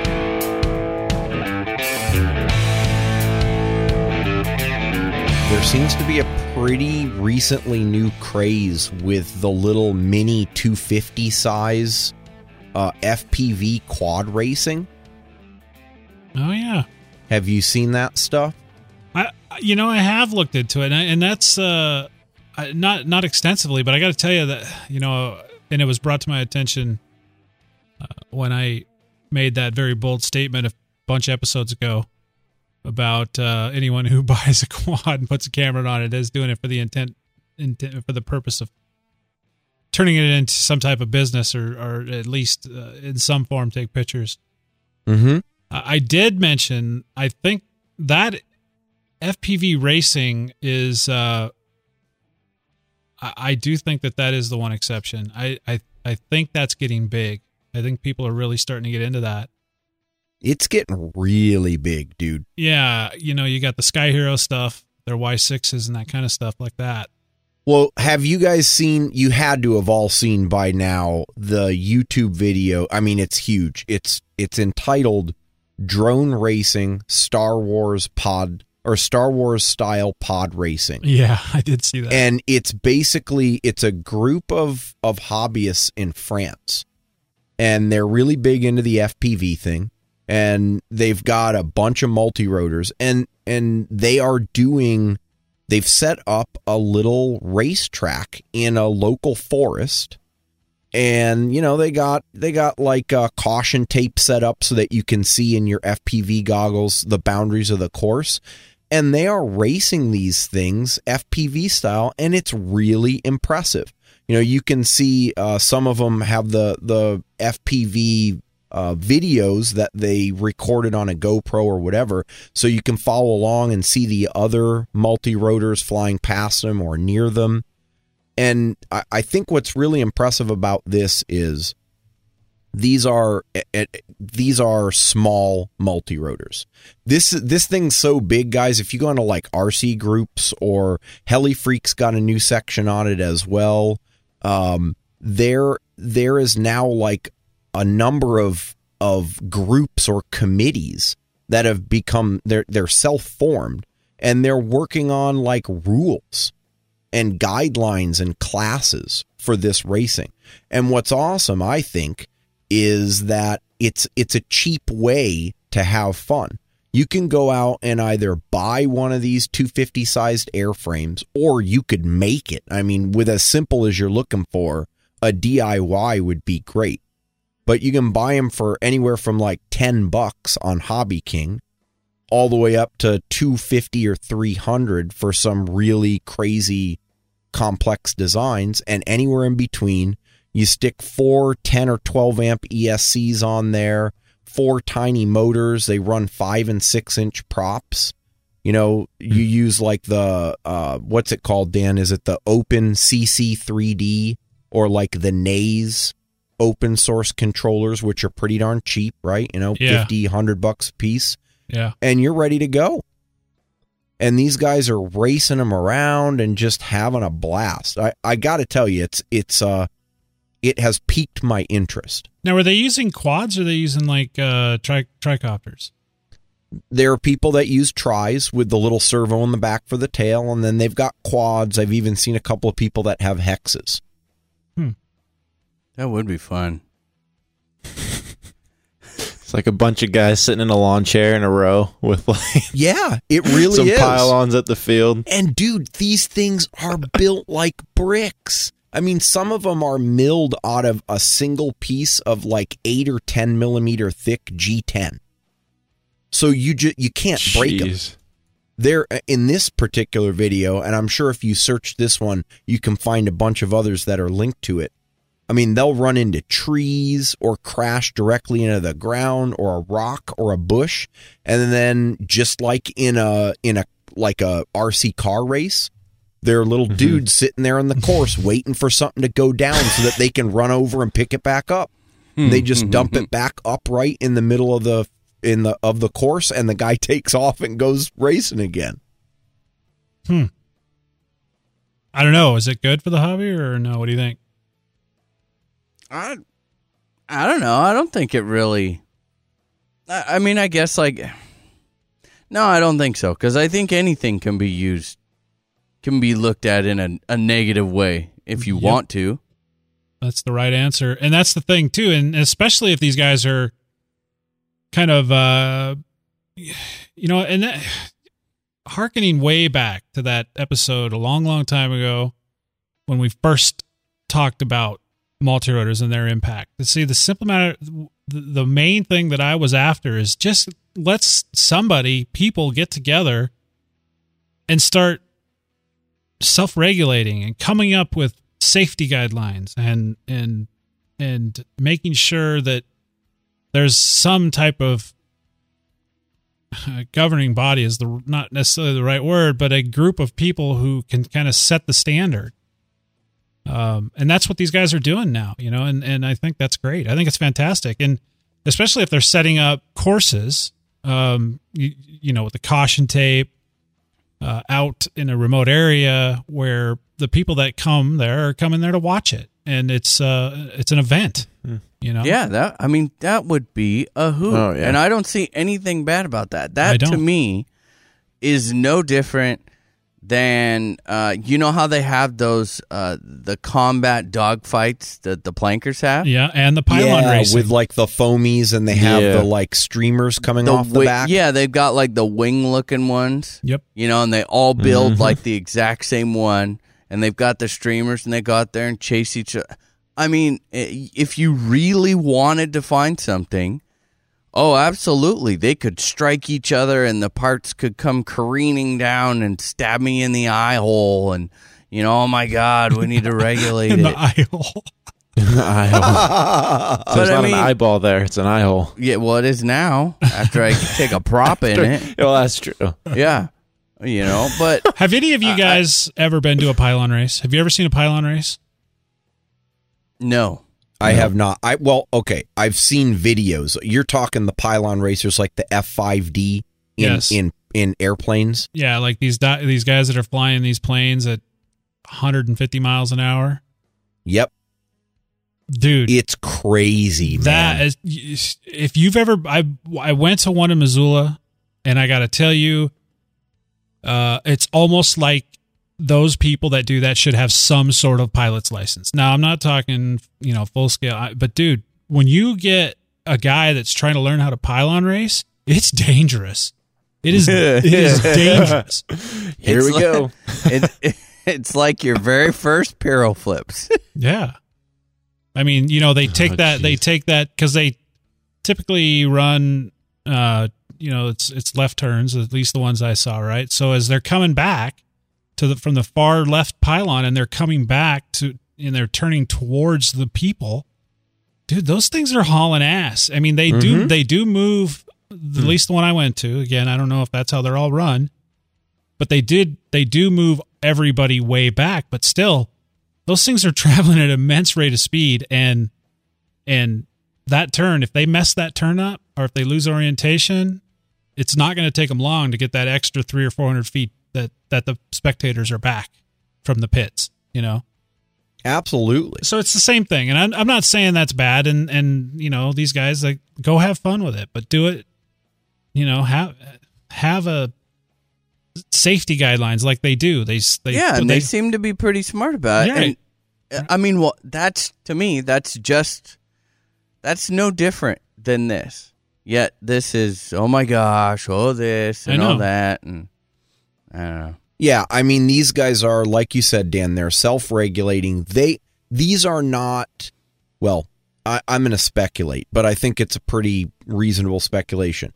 I doubt that a majority of the guys that are organizing this and working on the rules are inexperienced hobbyists. I think they've been there and done that with helis or planks or multi-rotors, and they understand what this, you know, this new part of the hobby could do, right, if perceived incorrectly. And let me tell you, and they're Justin, shutting that down. And they're saying, you know, we're going to do rules. We're going to identify classes. We got to do it remotely, where, you know, this isn't people doing it in their backyard. And you know what else? You know what else it isn't? It isn't a group of guys going to a public park and having a contest to see who can jam whose machine while it's flying, for the winner gets a case of beer. Now, granted, they ended up not doing that. Of course, I'm talking about the DC drone users group back, but you know, that was a advertised contest, and they brought news media out to see that. I guarantee you, these guys are not hobbyists. You know, they are not in our hobby. Yeah. You know, these guys are not concerned about their effects. Now, and what spurred that whole conversation was, let's get some organization here. You know, let's have a voice, so when the local authorities do start cracking down, we can say, no, hang on a minute here. We got this. You know, here's our standards, and this is what we're doing. You know, I think it's great. I think it's great that these guys are organizing this. I think the other thing that's really cool about this is that they have chosen to do it in a size that is affordable. Yeah. Because let's face it, all of these new, cool, high technology multi-rotor things, they're getting expensive. I mean, we just talked about the Inspire one. Now, that's for a completely different reason. I guess you could FPV race an Inspire one if you really wanted to, but even if you take it down a couple of notches, you know, the Sky Heroes are incredibly popular, and they're well-built, great designs. They're larger, right, than a 250, but to get into one of those with some decent components, you're talking probably realistically several $100s, if not above $1,000 or more. Yeah. These little 250s, you could probably build it from stuff that you could get at Home Depot or a local hobby shop. Yes, you can. And then just buy the electronics. And we're talking about, you know, like I said, 10, 12 amp ESCs, couple of tiny motors. You don't have to go crazy and buy super reliable high performance ones. You could probably just give it a try by starting with something that you get at Hobby King. Yeah. I bet you could get something in the air for easily under $250. Now, the FPV part aside, right? That's what I was gonna say, because a lot of these guys on this video had like the Fat Shark goggle type things, and we've talked about that before. The goggles, I think they're pretty expensive, right? They're easily $300 a pair. Mm-hmm. Yeah. But you could start with like a little 7 or 10 inch monitor if you want. Mm-hmm. I mean, my FPV setup, I never went with goggles because I wear glasses. And at the time, a few years back, none of the goggles really did all that well for corrective lenses. So I just bought like a 22-inch Radio Shack Special LCD TV, and it worked great. Yeah, the key to all of this, to no matter if you're in an area where there isn't an organized group, if you're going to do something like this, just put a little bit of forethought. And the local public park is not the place to do it. It's just simple as that. You have to use your noggin a little bit, and it sounds like these guys are, and that's a good thing. But for those of you who don't have the organization and you want to try it, because it's like Justin just said, you can get on to many sites and get open source controllers that are very basic in function, but still stabilize the machine and do what you want it to do. I think the cheapest I saw one was somewhere in the neighborhood of $35, $50 maybe. I can't remember exactly. Yeah, I agree with you. I think it's between $30 and $60 for the cheaper ones. And when you think about it, it's a $250. It's not carrying a lot of expensive hardware. All it needs to do is go fast and fly stably. Yep. And so that opens up like a completely new portion of the hobby. It's kind of like how I feel with the whole speed deal. No longer are we doing the somewhat subjective choice of components and setup that you can get in a 3D heli, because everyone has different tastes in flight style and how the heli feels in 3D. Now everyone's got the same goal. It's to go fast. Whether it's going fast in a straight line in two directions like on the speed helis, or doing an actual more sort of classical race like the RC cars or boats. It forces you into a situation where now you got to choose your components and your weight and your setup to maximize that performance. And that's pretty appealing to me personally. And another good thing too about starting that route, that inexpensive route, is you're not going to have a lot of the fancy bells and whistles. You're actually going to have to learn how to fly a little bit. So that's a good thing as well, because that's what gets a lot of folks in trouble, especially, we kind of harped on the Phantom. Well, that's part of the problem right there, because that thing has the functionality that allows you to fly autonomously. So people rely on that, and they don't actually take the time to learn how to fly. And that's when problems happen. Because these things, just like helis, they crash. They lose GPS signal. You will have to fly it at some point. Well, and in fact, some of the rules, Dan, state no GPS. That's perfect. There you go. Full manual. Yeah. I like it. I'm thinking during the winter like this, you can just one of the huge benefits is you could sit in your car in your trailer. Avoid the cold. Can you imagine? All right, we're going to the field. There, both of us sitting in a trailer. Put a little antenna. Sitting there with now the heater we're talking. on, and then you set him out the back of the trailer. Get a couple. Close the door. Sit in your chair by the heater. Get a couple. Put your goggles on. All right, let's do it. Dude, if you're doing it in a trailer, I'm gonna win. You got to do it with a couple 32-inch monitors. Yeah, there you go. Big mounted up on the wall. It's on. Let's do it. Well, I mean, it's that's a pretty cool idea. I mean, we're joking, but seriously, there's a way to enjoy the hobby in a completely different way. Yep. Just be smart about it. Definitely be smart about it. And another thing, you guys tried on those goggles at IRCHA, those Zeiss goggles, the 3D. Oh Lord! Man. I mean, this now bring that whole aspect into the racing, and could you imagine being able to see the depth and the terrain and the obstacles, and that would just that would take it to a whole new level, especially the racing scene where you're going fast, you're maneuvering it. Yeah, that would be incredible. 3D FPV. That'd be funny. I agree. You have a little tricopter you made out of a couple pieces of pine and a little slab of 1/4-inch plywood, and you got an $800 FPV system. $800 3D FPV camera on there. Maybe down the road. But. Down the road for sure. Interesting. Well, okay, so following on with this topic, right? Racing FPV quads. What about racing pod and boom helis? Nick and I did a news story, 3-4 weeks back, Nick, when it was just you and me on the show about a French competition, and now the name escapes me. It's a 3D competition, and they've got a speed cup and all that sort of thing. Yeah, it was the two events that were like right next to each other. Yes, something. exactly. Yeah. And this one, they advertised that they're going to have heli pylon racing. Yeah, I'm okay with that. I think racing FPV with a heli is maybe not a good idea. Oh, no. This was okay. Good point. I agree with you.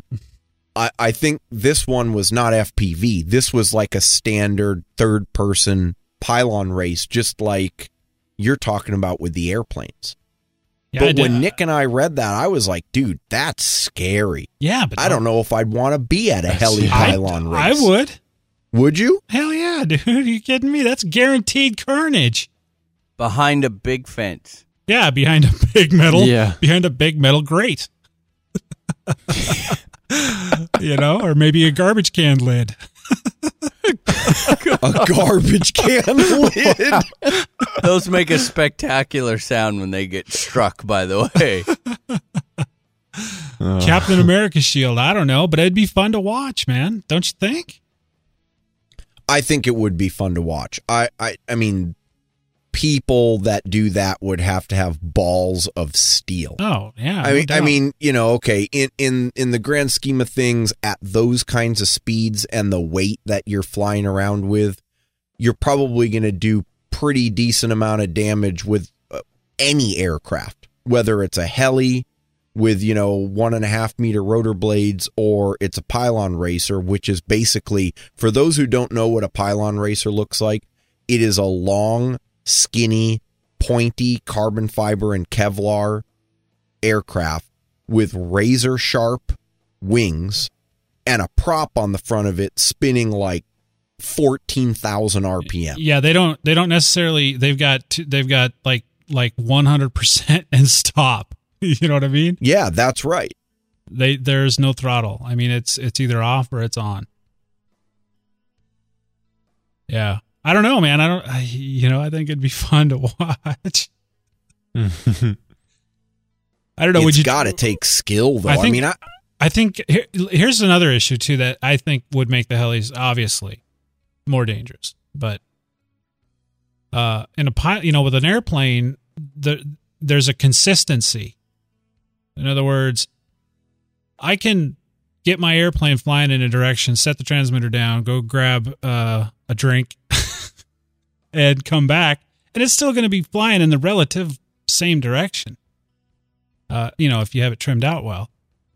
So imagine a pylon racer coming around. I mean, yeah, he may lose his position, but provided he doesn't do something stupid, it's basically still flying straight or turning.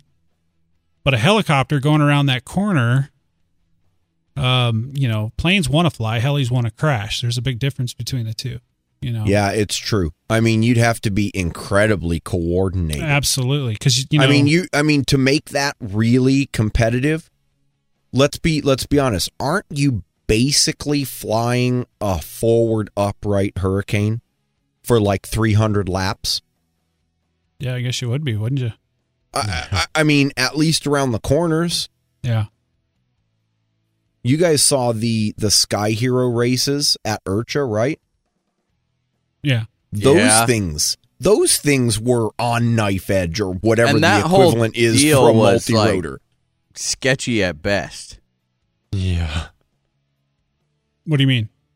It just, I don't know. I didn't like the concept of that at IRCHA personally. Like subjective in its judging? Sketchy at best? Or? No, I didn't like that we're going to go make, and this I guess doesn't have anything to do with the machines or the concept. I didn't like the idea of, from an entertainment factor, let's go give a bunch of new people that's and try and entertain a crowd with new people. I want to see people that came to IRCHA to compete in that event, because now you're going to talk about some seriously good flying. Oh, you're talking about the skill level. In other words, get like that's a really good competitive point. racers. But okay, the flip side to that is they lost one of those, and I do believe that it crashed into the truck out in the middle of the field. That's Yeah, right. I do remember seeing that. You know, So that was Firework truck. yeah, Not just into the any truck. fire into the fireworks. A firework trailer. Yeah. so I'm gonna play Not devil's. FPV, just regular plain racing. old. And there was no course. This was just fly around in a circle. So playing devil's advocate on that point. I don't, obviously we have no way of knowing this, and we like to speculate. Do you think, Nick, that maybe the intent was to possibly get some carnage in there for the enjoyment of the crowd? Oh, well, of course, absolutely. And that's what Who you- doesn't like to see anything crash. And that's what you're getting on about this kind of the sketchy aspect of it. Yeah, Okay. I think we underestimate, just because it's not a helicopter, I would, a big 2-bladed 700, what damage can it do? yeah. That's a good I don't point. know. I I mean, can there's- see that. I never even There's a considered lot that, of- but There's a lot of really cool potential with, the racing aspect of the multi-rotor that I personally think is awesome. I mean, can you imagine lining up, the four of us all sitting in chairs next to each other, throwing on our goggles with a, $200 quad that, as long as you don't drive it straight into a tree, is going to cost no more than $20 in props to crash and Yeah. racing side by side? That'd be a hoot. It would be awesome. Well, and again, I think going beyond the multi-rotor aspect of it, I'm pretty excited to see how racing in general might progress in the heli hobby in the future. Because that pylon racing, that's pretty cool, man. I'd be scared shitless the first few laps, but I bet you it would be a crazy adrenaline rush. It seems to me that if you were going to do that, it would be awesome to watch, but you would definitely have to have I don't know how that like, what do they call when you're racing, like flights? That's what they call them in golf. Like if you're at a different level than you're in this flight, you got the A flight, B flight. Because think about it, if you had just kind of all right, everybody line up, and you got somebody who's taking it seriously and they put a lot of money, time into their machine, and they fly amazingly, and they'll probably lap the guy standing next to them and end up coming up and having contact with them on the lap. You know what I mean? So it seems that I like that idea. And like Nick said, I think it would be awesome to go to IRCHA or another big event to see some type of heli racing, but and know that the people that are doing it, it's like going to see the speed guys. It's like these guys put some time into this, and you're going to see some amazing fast flying with the speed. But with this pylon racing, you're going to see some guys that have really, buckled down and altered their setups and whatever they needed to do. And you're going to see some good, close, fast racing, not mixed in with the guy who just wants to try it today. Mm-hmm. Yeah. Because that adds an element of danger, obviously. It's the same reason they wouldn't let me go race on a NASCAR race tomorrow. They're not going to let some schmo just get out there with a demon and just destroy the track. But, and I mean, like, think of what's at stake. Not the safety issue. Obviously, that's at stake regardless. But doing heli pylon racing, that the model's got to be a pretty specific, design and setup with a lot of expensive components. And it just seems to me that the probability of one going in or or a midair collision. And at those speeds, it's a rekit. Well, it's over. They could do timed races too. Yeah. That way you only have one on the course. One on the like course at a bracket time. racing type deal. Yeah. Yeah. Okay. That's fair. And I would still enjoy that, because think about that. You got a guy all there by himself. He's got no worries about a collision, and he can just flat out let that thing go and just rip it and not have to be concerned about missing other machines in the air. And man, just imagine, you could probably see some pretty amazing flying. Oh, yeah. And that adds a whole nother element to the whole hobby. I mean, 3D guys, there seems to be, it's like they're a dime a dozen these days. You go to any event and everybody can just smack that machine around like it's nobody's business. But it would be kind of fun and different to see a new type of competition like that.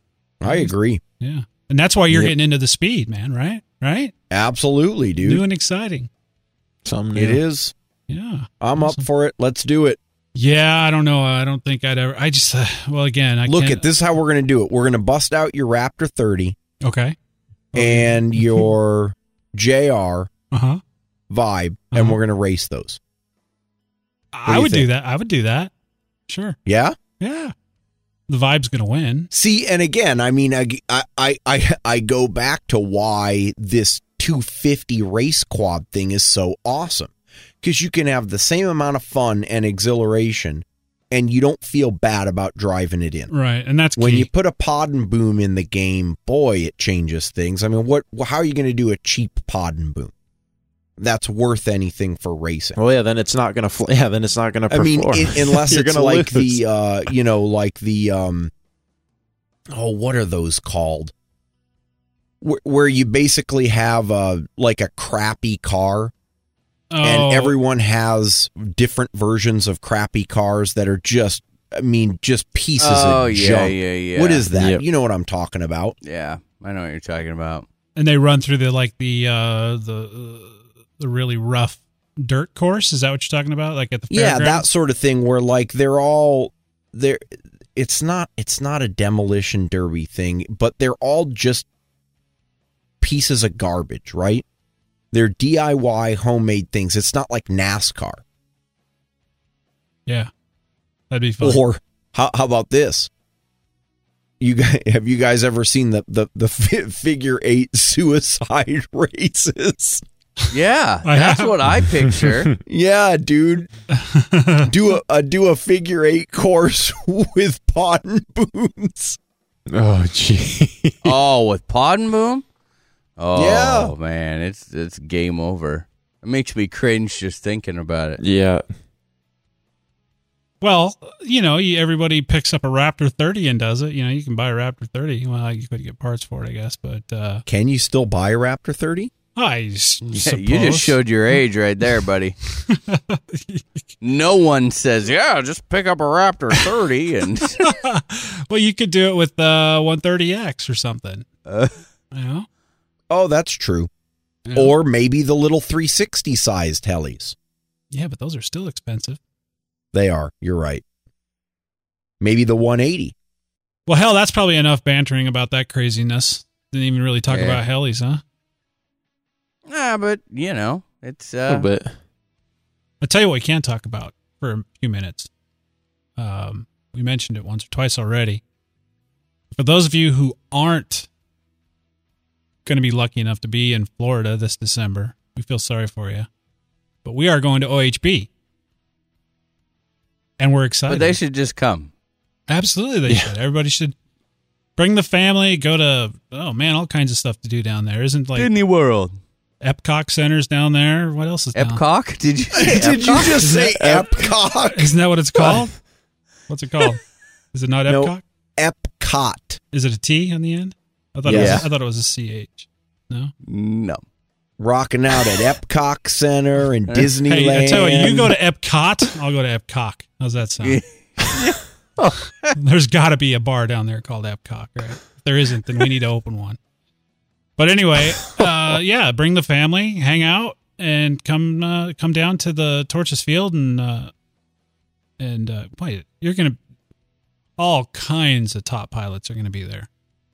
Yeah, we're going to have a blast. I mean, Oh, we're just geez. going to have a blast. It's going to be a quick run for a few of the guys. I'm going to stay down in the sun. Not you, Dan, Yeah, not as Dan. you continue to remind us. I'm going to stay down in the sunny weather for a few days. I'm looking forward to that. I'm not going to do It anything. will be nice, though. I mean, you think Oh, about yeah. it. I was thinking about this last night. I can pretty much just like pack a couple of pairs of shorts and I'm good to go. Yep. I don't need to. It's not ever going to be cold enough, even at night, to justify using pants. Oh, man. Isn't that cool? I miss summer already. Yeah. Yeah. Ugh. Summer. Man, I live in the wrong neck of the woods. Got to move somewhere else. At least for the winter. So anyway, yeah, OHP. Make your plans. Time's getting short. You better get those airplane reservations made, hotel reservations. Get down there. Come hang out. Get to see Bert and Carrie and, geez, I don't even know the list of people that are coming. I mean, it's the same group of guys probably that come every year. I think Colin Bell's coming down, as I remember right. Yeah. Jamie Robertson's going to be there. Oh, Did you say Kyle? Stacey? Kyle Stacey? Kyle Stacy. Yep, that's right. Yep.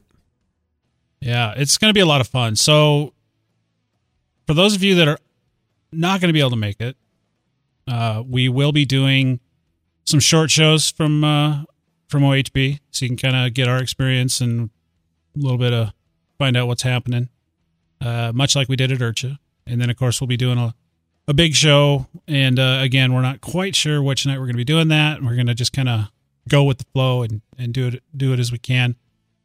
That show will be released. Well, heck. Well, I guess I'm not sure if I can get it edited before I lose access to a computer, which probably won't happen. I'll probably have to do it when I get back. So, at least a few days after that one will be available. And then, of course, we're going to just release the short episodes right on the spot, just like we did at We're IRCHA. going to relieve ourselves right on the spot. Yeah. We're going to We will not wait. pee on mics, whatever it takes. We're going to do it. Looking forward to it, guys. Yes, sir. Oh, yes. Yeah. Definitely. Moving on to other news, RCHN news. If you didn't get your pre-order in, you're too late, unfortunately. But we are going to be getting some extras, typical sizes. But we did get the pre-order finished today, in fact. So you can give us, I would imagine a week, maybe a week and a half to get them all printed up. And Ken will get them mailed out ASAP as soon as he gets his hands on them. So they will be showing up probably in 2.5 weeks, roughly. And we are gonna have additional Exactly. hoodies in stock, and sort of base the sizes that we get off of roughly the distribution of sizes that we got in the pre-order. So if you didn't get your pre-order in, you still have the opportunity to pick up a hoodie. Yeah, and just go look at the store when those come in stock, and when we get them in, and they'll all be listed. If there's a drop down, and you can see the size that you want, that means it's in stock. If it's not, well, then you should have got your pre-order in. But for those of you who did, thank you for your support. We do appreciate that. And just look at the store. Also, there's hurts. Oh my Lord. There's hats and shirts. See what I did there? I tried to combine those two words. Hurts and chats. Those are the same deal. If you go to the store, which, by the way, the link to that is at the top of our webpage, www.rcalienation.com. Head there, click on the store, click on what you're looking for, and then go to that particular item, hit the drop down, and if you see your size in the drop down, that means it's available. Go ahead and go ahead and put your order in, and Ken will get that out to you right away. Same thing with the citizen cards. Of course, those are always in stock. If you haven't got yours, hurry up and get that done. Alrighty, guys, I would invite you to check out our webpage, www.rclnation.com. Just mentioned it a bit ago, but it's worth mentioning again. Check out the chat room. Always group of guys there chatting. Join the conversation. Facebook as well. Thank you for your support there. Let your friends know. We appreciate the support and the likes. Nick, if I wanted to get in touch with you, how would I do that? You'd shoot me an email at nick@rchellynation.com. Justin? You could send me an email at justin@rchellynation.com. Jesse? And you could send me an email to jesse@rchellynation.com. I'm Dan. You can reach me at dan@rchellynation.com. Catch all of us on Facebook as well, under our respective names. And pretty much check it once or twice a day. Some of the guys more often. It's a great way to get in touch with us as well. That pretty much wraps up this episode, guys. This has been episode 162. We sure hope you enjoyed listening to this episode as much as we've enjoyed making it. Have a good week, guys. We'll see you next Monday. Hasta later. Later, guys. Have a good one, guys.